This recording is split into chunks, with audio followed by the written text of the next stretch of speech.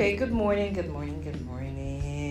Thank you guys. Those of you who showed up, so happy that you guys are here. All right, so good morning.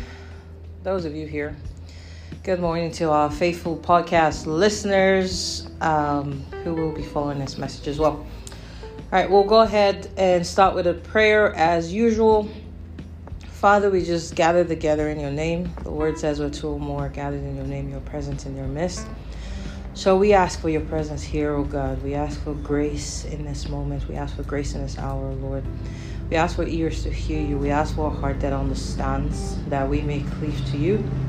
We ask for your spirit, oh God, to guide us in this hour. We ask for your Holy Spirit to envelope us, to dwell within us in this very moment, in this very space of time, oh Lord.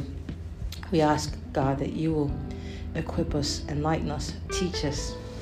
And Lord God, we ask for your grace and your mercy over us. May your name be glorified, O Lord. May the thoughts of our hearts, the words of our mouth be acceptable before you. May we, O God, may we find grace before your eyes in this time, O Lord. And we just worship, we adore you, we bow in reverence, and we say thank you for who you are to us. All the glory, all the honor, all the praise be up unto you alone. In Jesus' name we pray. Amen. All right, so we've been going on our series. We've talked about worship. Last Sunday, not last Sunday, because last Sunday you guys had that student week, right? And the week before we had the art of worship. You know what it means to worship God and how should we worship God, because God has his own standards. And one of the key scriptures that we read from the prior Sunday was Deuteronomy 6 from verse 4 to 5. We're going to extend it to verse 6 today, so we understand what God requires from us. But today I want to talk about something that is really practical, which is keeping God first. I know when you guys are having a student week on Saturday, Onize and Spring talked about how you guys had a conversation before I came in and talked about finances, that you guys were talking about what are the things that kind of keep you from practicing your faith even more. She didn't go into specific details with me, but do you remember what you guys talked about? How certain things can come in the way of your fellowship with God? Can you remember some of the things? Okay, to worship God, right? Okay, so today we'll keep this as a practical discussion. We're going to be talking about keeping God first. Before we do go into Deuteronomy, we're going to go into Matthew 13, and we're going to read the parable that Jesus gave from verse 3 to 9. Who wants to go and read for me Matthew chapter 13 from 3 to 9. And he spake many things unto them in parables, saying, Behold, sower went forth to sow. And when he sowed, some seeds fell by the wayside, and the fowls came and devoured them up. Some fell upon stone places where they had not much earth, and forthwith they sprung up, because they had no deepness of earth. And when the sun was up, they were scorched, and because they had no roots, they withered away. And some fell among thorns, and the thorns sprung up and choked them. But others fell unto good ground, and brought forth fruit, some 100-fold, some 60-fold, some 30-fold. Who had ears to hear, let them hear. Okay. Every time you see whoever has ears to hear, let them hear. It's like a really important scripture for you to grasp. That's why he's saying, let he who has ears, let him hear. And that's why every time that I pray, I always say, God, please give us ears that we may hear you. Give us eyes that we may see you. Right? You have to, when you read this, you have to ask yourself the question, what kind of soil do I fall into? Right? Because Jesus is the one who's the farmer who's sowing his words, right? We are his disciples. So as his disciples, as we receive his word, what kind of group do we fall? Because there are 4 groups that he just talked about, right? The first group, are those who hear on the wayside, right? And the birds come and they pick up the seeds and they go away, right? The second group is the one that has shallow ground, right? Because they don't have enough soil in them, they don't have roots within themselves. What happens? The sun comes, it scorches it, and it dies, right? Then the third group is those who fall among thorns, and the thorns and the stuff sprang up and they choked the seed, and the plant doesn't grow, and there you go. And then the fourth one, right, is the one where it bears much fruit, some 60, some 30-fold, some 100. It bears much fruit. And we've talked about repeatedly how Jesus says, I've come that you may bear fruit, and I've come that your fruits may remain, right? Jesus' whole purpose is to make sure that you bear fruit, right? We've read scriptures where it says that God is the husbandman and he's expecting fruit from us, right? He prunes us to make sure we bear much fruit, right? So now ask yourself, because if you read that parable later on, his disciples come and they ask him, what does that parable really mean, right? And he begins to explain to them that those who hear it on the wayside are those who hear the word. They don't understand it, so Satan comes and snatches the word from them, right? The second group is those who, they hear the word, but they don't have root within themselves. So as soon as little persecution comes, right, they fall away, right? And then the third one is the ones, they hear the word, they're happy about the word, but the cares of life and the deception of riches choke the word out. So you see, the third group are the ones who, like you said, 24 hours doesn't seem to be enough. Everyday life gets in the way. You want to avoid falling into that third group of people. The third group is, because the first ones, they don't understand the word, right? They don't understand, so they don't receive it. So the devil comes and he snatches it away from them. They don't believe, so they just carry on going their own ways. That's what you call an unbeliever, right? The second group, he receives the word, well, he doesn't have enough root within himself. So when he begins to receive persecution on account of the word, when people kind of say, okay, I can't hang out with you because you are boring, or something like that. Back in those days, it was, you're a Christian, I'm going to kill you, right? It's a capital offense, right? But today, it's more of a social death that you will die, as opposed to, I mean, in some places, you still will get persecuted for your faith. If you were in somewhere like North Korea, you probably would definitely get killed for your faith, right? But today, it's more of a social death that you will suffer. People won't be your friend anymore. Society will kind of cast you off, right? You can no longer do certain things that you would be privy to in modern day society. You wouldn't have that privilege anymore. But the third group, that is the group that a lot of Christians tend to fall into, which is they allow the cares of life, the things that are day-to-day activities, the need to go to work, the need to get certain things completed because there's not enough 24 hours, right? All of those get in the way, and the deception of wealth gets in the way. But then the fourth group is where we should plan to be. How do we get in the fourth group? The one that receives the word, understands the word, guards the word, and produces fruit. 30-fold, 60-fold, 100-fold, right? When he gives categories of 30-fold, 60-fold, don't aim to just produce 30-fold, right? 100-fold production, right? Okay, so let's go to Deuteronomy 6 from verse 4 through the 8. We read this last week. We say, how does God expect us when it comes to himself? What is he expecting from us, right? Michaela, you're going to read this one for me, please. Deuteronomy 6, 4 through to 8. This is God speaking to Israel and telling them, remember, as a believer in Yeshua, as a believer in Jesus, you have been grafted into the commonwealth of Israel. So you should listen to these words and look at it that he's speaking to you as well. This is a command to all of the generations, those who are natural Israel, those who are grafted in Israel. So Michaela, go on and read. So Deuteronomy 6 from verse 4 through to 8. Hear, O Israel, the Lord our God, the Lord is one. Love the Lord your God with all of your heart, with all of your soul, with all of your strength. These commandments that I give you today are to be upon your hearts. Impress them on your children and talk about them when you sit at home.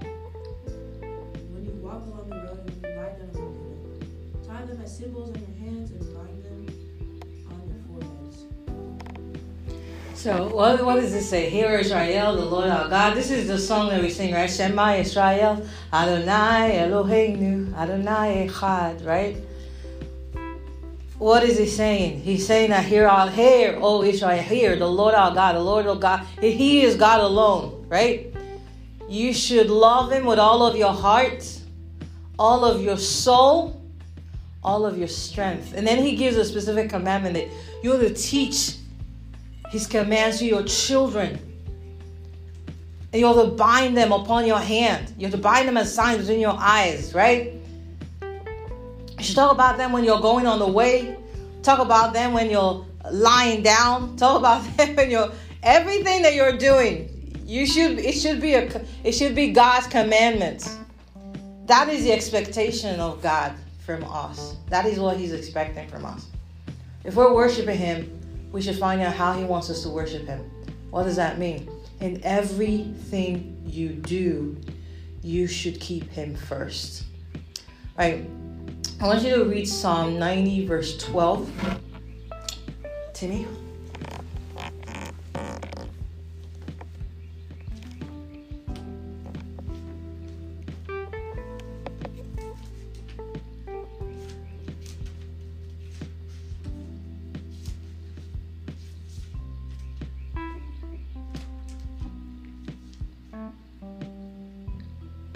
So teach us to number our days, that we may apply our hearts unto wisdom. Thank you. The word that is translated as teach us to number our days, the word that is saying number our days, the word is in Hebrew is mana, which actually means to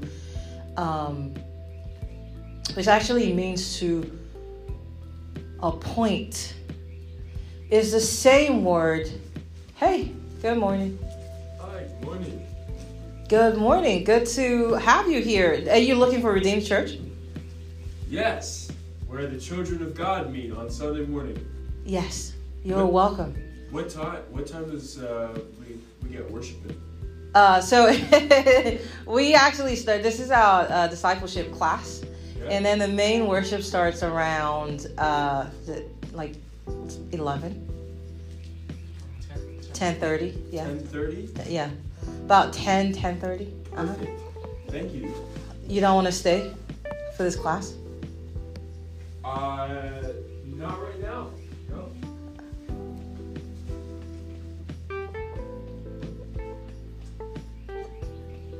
All right. So where were we? So we said that that was so strange. Sorry for those who are listening on the podcast. That was so weird. We just had someone walk in and ask to worship, but then chose not to worship. Well, all right, let's continue. So we said the word that is translated as teach us to number our days. The word number is actually the Hebrew word manah, which means to appoint. It's the same word that the book of Jonah, when it says that God appointed a fish to swallow Jonah, that's the same word. It says God appointed, like manah, a fish. So God selected a certain fish. So this is actually saying, it's a prayer of Moses. That the whole book of Psalm 90 is a prayer of Moses. Moses is actually asking God, teach us to appoint our days. What does it mean to appoint our days? That we may apply our heart to wisdom, that we may have wisdom in our hearts, right? Teach us to appoint our days means that each and every day, let us prepare that day, appoint that day for a specific purpose. If God says you should have these words on your heart when you walk on the way, when you're sleeping, when you're eating, when you're doing everything, He's expecting, even when you're sleeping, you should be meditating on his word. Even when you're sleeping. When you're sleeping, you should be meditating on his word. You should be talking about his word, talking to yourself in your sleep about his word, right? So teach us to appoint our days, meaning teach us to make sure that our days are appointed unto God, that our days are used for worshiping God. Now, if you think about your day being used to worship God, it means that everything else is secondary, right? It means that you shouldn't think about the fact that, hey, I got to go to work, I got to do my assignment, you shouldn't be thinking of those first. Those are the secondary things that should come first.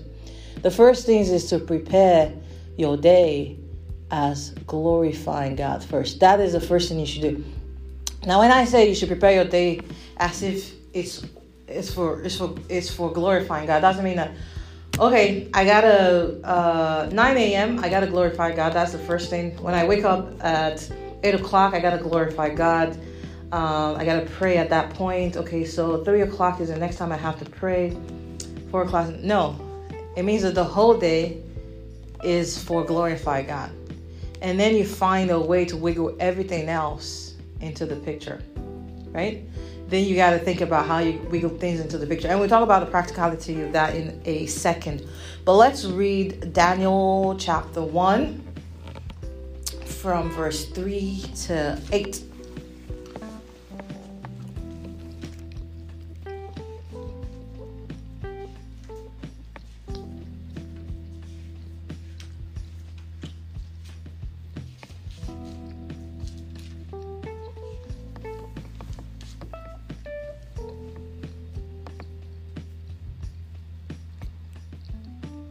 Daniel chapter 1, 3 to 8.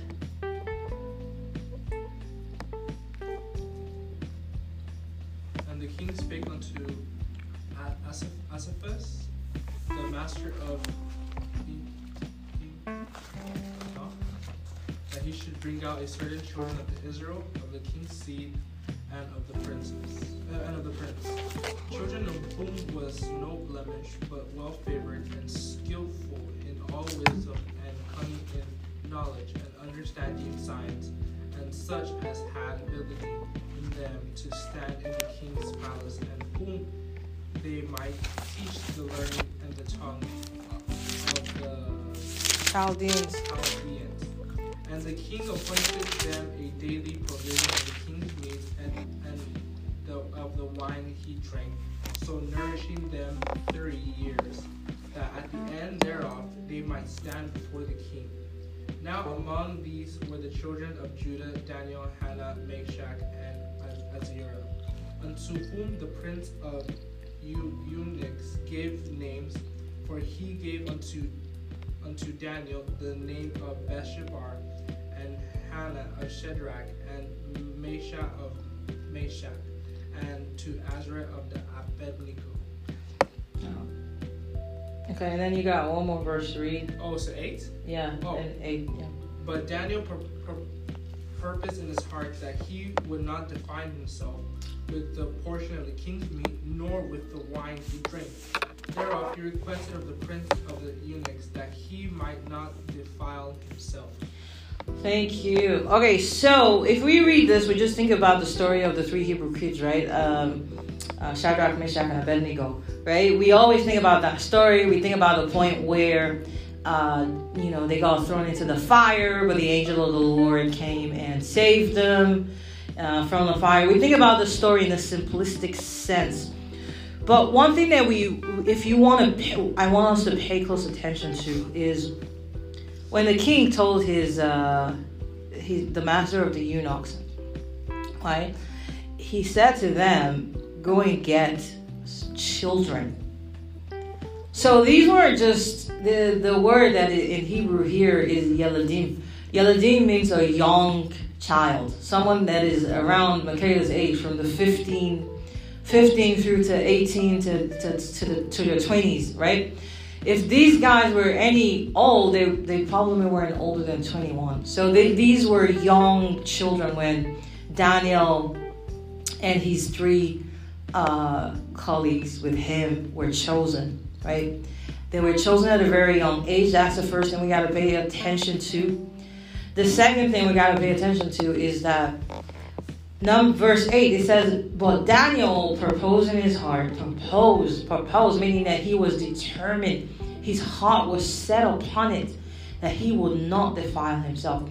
What does defiling himself mean? Some people will take it that, okay, it's the king's palace. I can eat anything in the king's palace. But no, as a Jewish child, he definitely knew what was kosher and what was not kosher, right? He knew he couldn't eat pork.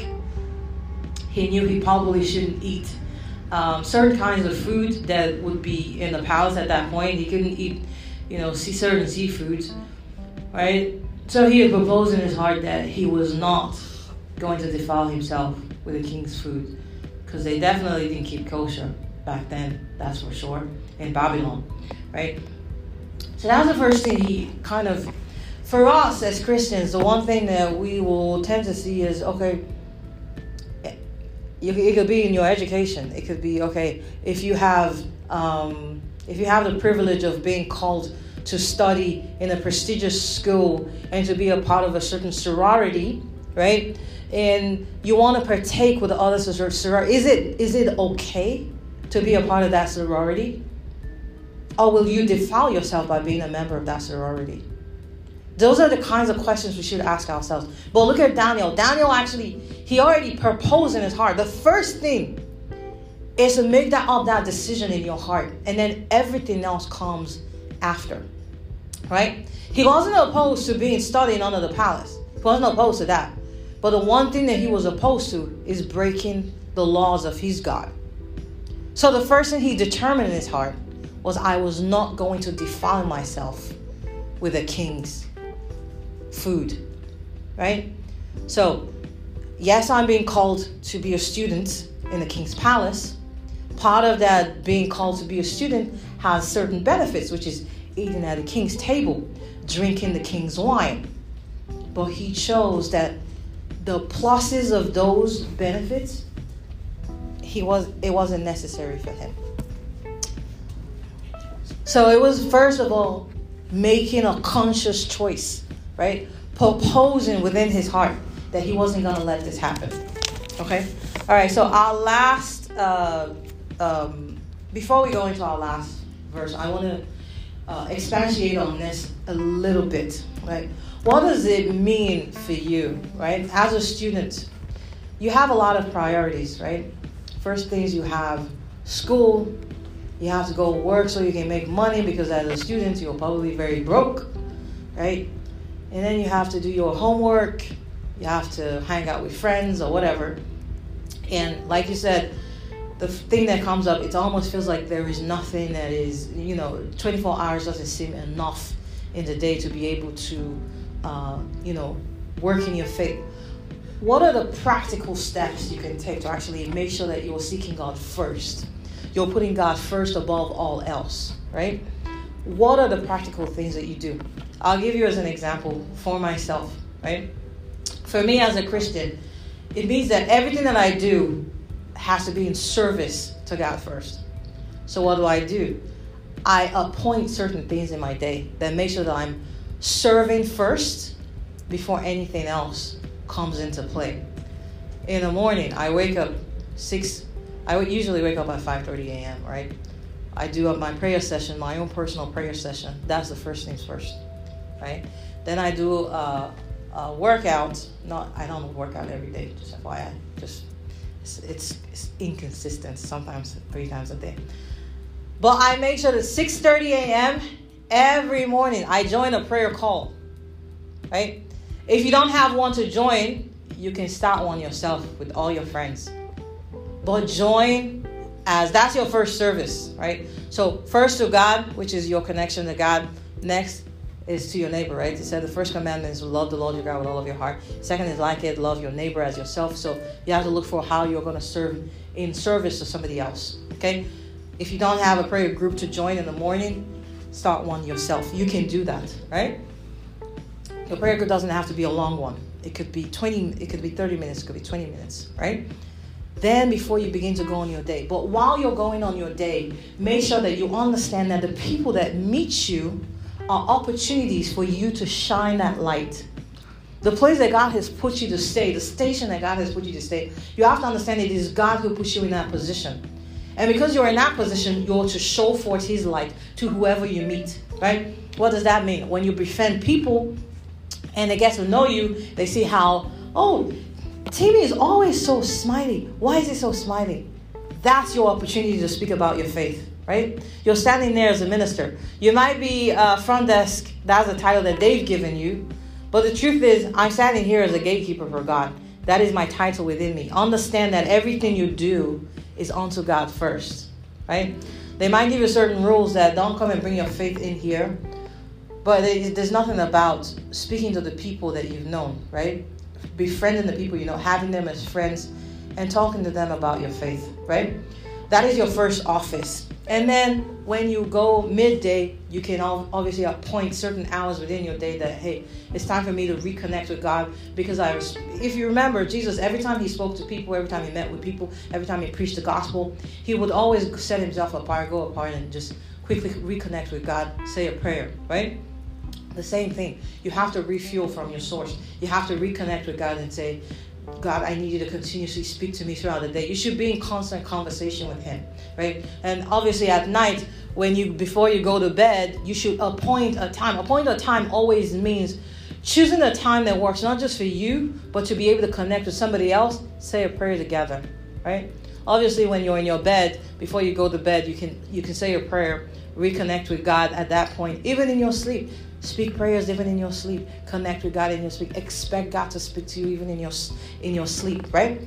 That's what it means to appoint your days, to appoint the time of your day. Do not think that, I have to go to school because I'm a student. No, God is giving you the grace to go to work, to go to school as a student. So what are you supposed to do with that opportunity that you're given? Do you set yourself apart like Daniel did? Meaning that not allowing the school system to defile you, but being set apart to be a light to influence that school that you are at, right? That is what it means to put God first. Making sense so far? Good morning, Sister Isioma. How are you? Good. Okay, so we have one last scripture to read before we actually turn over the mic. Matthew chapter 5, from verse 14 through to 16. And I'll go ahead and I'll read that one. Ye are the light of the world. A city that is set on a hill cannot be hid. Neither do men light a candle and put it under a bushel, but on a candlestick, and it giveth light unto all that are in the house. Let your light so shine before men that they may see your good works and glorify your Father which is in heaven. Right? If Daniel didn't let his light shine, would King Nebuchadnezzar be able to praise God of heaven? If the 3 Hebrew kids didn't let their light shine, would the king of Babylon be amazed that there is a God that is all powerful? You should be willing to show forth your faith wherever you are. Christianity, being a disciple, doesn't mean showing up in church. It means carrying the person of Jesus on your body, on yourself, wherever you are. Crucifying your flesh, showing forth a different personality, setting yourself apart. The meaning of holy is to be set apart, to be separate, to be different. When others are joining sororities and they tell you, hey, you have the credentials to join a sorority, ask yourself the question, do I need to join a sorority? Am I that kind of person? Am I going to be defiling myself with such activities? Do you want me to say something? No, are you recording this? Yes. Please, you will pull it up to our Facebook page. Okay. Let me put this out. Okay. I will ask you the question later. Oh, really? Okay. All right. Yes, I will ask you. All of us will benefit. But Okay. I will ask you. Okay. All right. No worries. I pray I won't forget. Let me ask. You see about this sorority. What do you call it now? Sororities? Yeah. Most of our students don't know. They are ignorant of what that society means. Mm-hmm. You see, they present it to them as an academic achievement, as a status that you have to achieve in order to, that is, you have to belong, to know that you are up there. That is the most students understanding, even me. Now that you have said it, please can you just share a little bit of what it's all about? Okay. So there's different... because all of us strive to get there, to achieve, to become part of it. So for us to, it's a thing of pride. People even go about, I'm a Alpha, Gamma, Phi, that. For off this now, I will say I don't want to say this to record of events we just attended a few days ago. Because I thought it's something of honor, I attended that. Somebody very close to me was honored. Become that, they named all these sorority groups that the person has achieved because of the person's academic excellence. Okay. So please, if you can just educate us a little bit. Okay, the first thing there's different kinds of sororities. There are some that they're not well known, they're small, and they're just looking for people to gather people. Some students even start their own because they have a certain course a certain idea within their hearts, whether it's climate change, and they try and get enough signatures to get that sorority going. There's some that are well known. They've been for ages. They've been for generations. And you see wealthy families would belong to those ones. Yeah. They actually kind of advertise on themselves as prestigious, that they will help you, when you get into the workplace. You see, it could be a CEO who used to be a part of that fraternity, and he just suddenly tells you that, oh, I'm a part of it, and suddenly he wants to give you the job because you belong to his sorority. The first question you want to ask yourself is, from whence does your help come from? Who is your source? If your source is God, you're not looking for man to honor you. Neither are you looking for favors from anyone. So in your choices of, do I want to be a part of a sorority? I personally, I don't buy into that idea of sorority. I think it's just man trying to make a name for himself. I don't buy into the idea. I'm not telling you that they're all bad. I'm just telling you that I know where my source come from, right? And if my God has destined me for certain things, I only want to go where he wants me to go. But it's not, is it a cult? Every society, sorry that I'm taking... No, it's a good conversation. Because in Nigeria, it's mostly cults we have. Right. We don't have sorority. we don't have. No, we have. Yeah, it's mostly cults, and for the whole idea of what it is in Nigeria is just cult. It's a secret society that is a cult, and unfortunately for Nigeria is there's no better way to put it. Nigeria is a bad place. It's a bad society. So the only thing it can produce is bad stuff, right? The only thing, the light within that society is the church. And that's why the church itself is not a secret organization. It's an organization that is open to all. Common fellowship. We tell you our rules. We tell you about Christ. We tell you about salvation. So the light is there in the midst of the darkness, right? Over here, it's an association. They call it an association, right? They have the bylaws. You have to sign the bylaws. You join, and you even pay a fee to be a part of it. They tell you what their purposes are. They tell you what their goals are and their visions and all of that, right? It's like being a member of a body, but they don't necessarily call it a cult. Now, in America, the word cult or cult usually means something specific. Something that is related to devil worship, related to practice of magic, practice of the magical arts. That's what the word occult means here. But in sororities and fraternities, they do a lot of things like hazing, drinking alcohol, parties, all kinds of stuff. I don't know if there's any kind of ritual they make you do, like go to the graveyard or do any kind of, I don't know. I've never been a member of such organizations, right? So occult means, the idea of occultism in America means practice of dark arts. It is very specific in America. But in Nigeria, most of the time, cults, what do they do? Rape, steal. There is nothing good that they ever do. Have you ever heard a cult member do something good? The reason why people join cults is so they can be a part of a strong team, so that when they want to go and beat somebody up or do something bad to someone, or people will fear them, that they're part of a cult, that they can do something bad to you.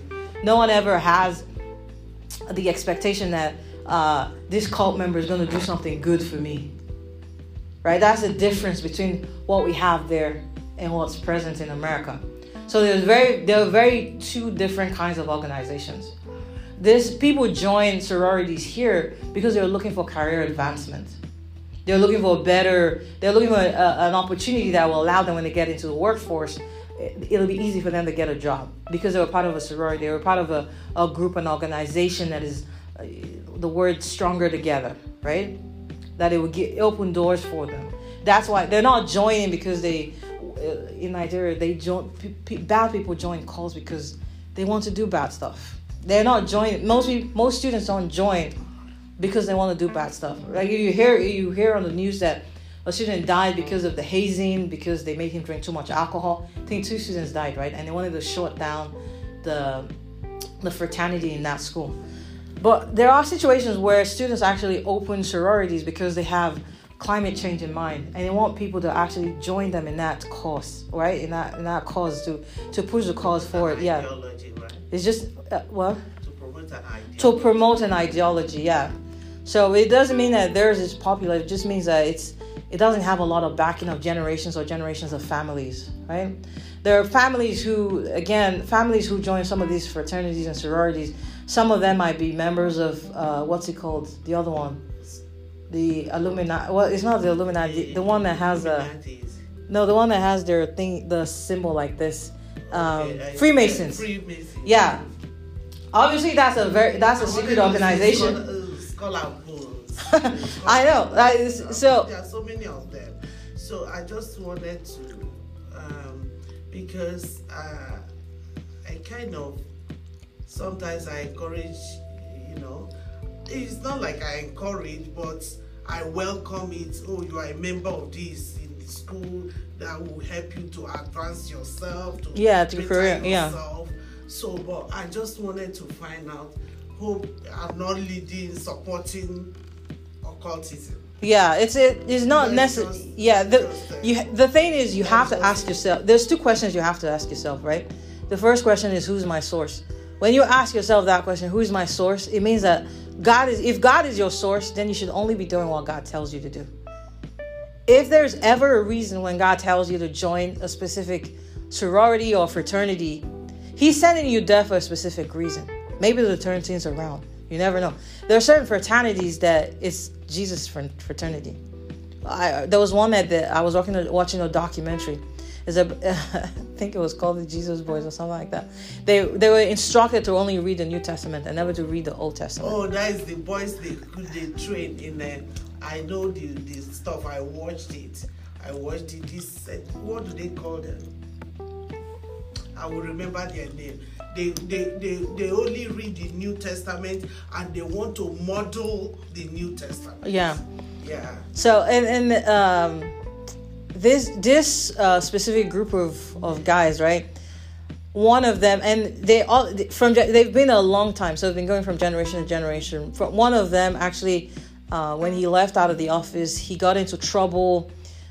He cheated on the whole documentary to show that sometimes these fraternities are hypocritical. He cheated on his wife. Yeah. And they told him that, okay, well, David cheated on his wife, so right. You shouldn't let that. Yes, I think I watched it. So the thing is, if God allows you, they organize this prayer breakfast. Yeah. Certain things can be for a cause, right? But you always have to ask yourself one of 2 things: who is my source? If God is my source, then go to God and ask. God should be the one telling you whether you should do certain things or not, right? Different sororities have different purposes. If you don't, a lot of the time, if you don't believe in God, if you don't hold on to God, that's when you pursue things like sororities because you believe it's going to advance your career, because you believe you have to please certain people. The same people who join sororities, the same people who go in the office and they're ass kissers. So forgive my French.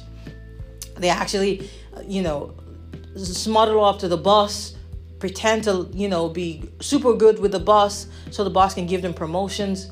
But is that being a light? Is that what it means to be a light to your generation? If you can't set yourself apart from the world, and the world is the one that has influenced you, how are you starting out as a light to your generation? If you join a sorority that doesn't believe in your faith, you're not going to be able to force them to listen to you. The moment they understand that you are a different type of breed, they will kick you out. Right? It doesn't mean that the message has come to their ears and they've heard. Right? But if they know you as a friend outside the sorority and they see how different you are, they invite you to the sorority. I get letters. First, the letters used to come to me when I was at Houston, when I was taking classes at Houston Community College.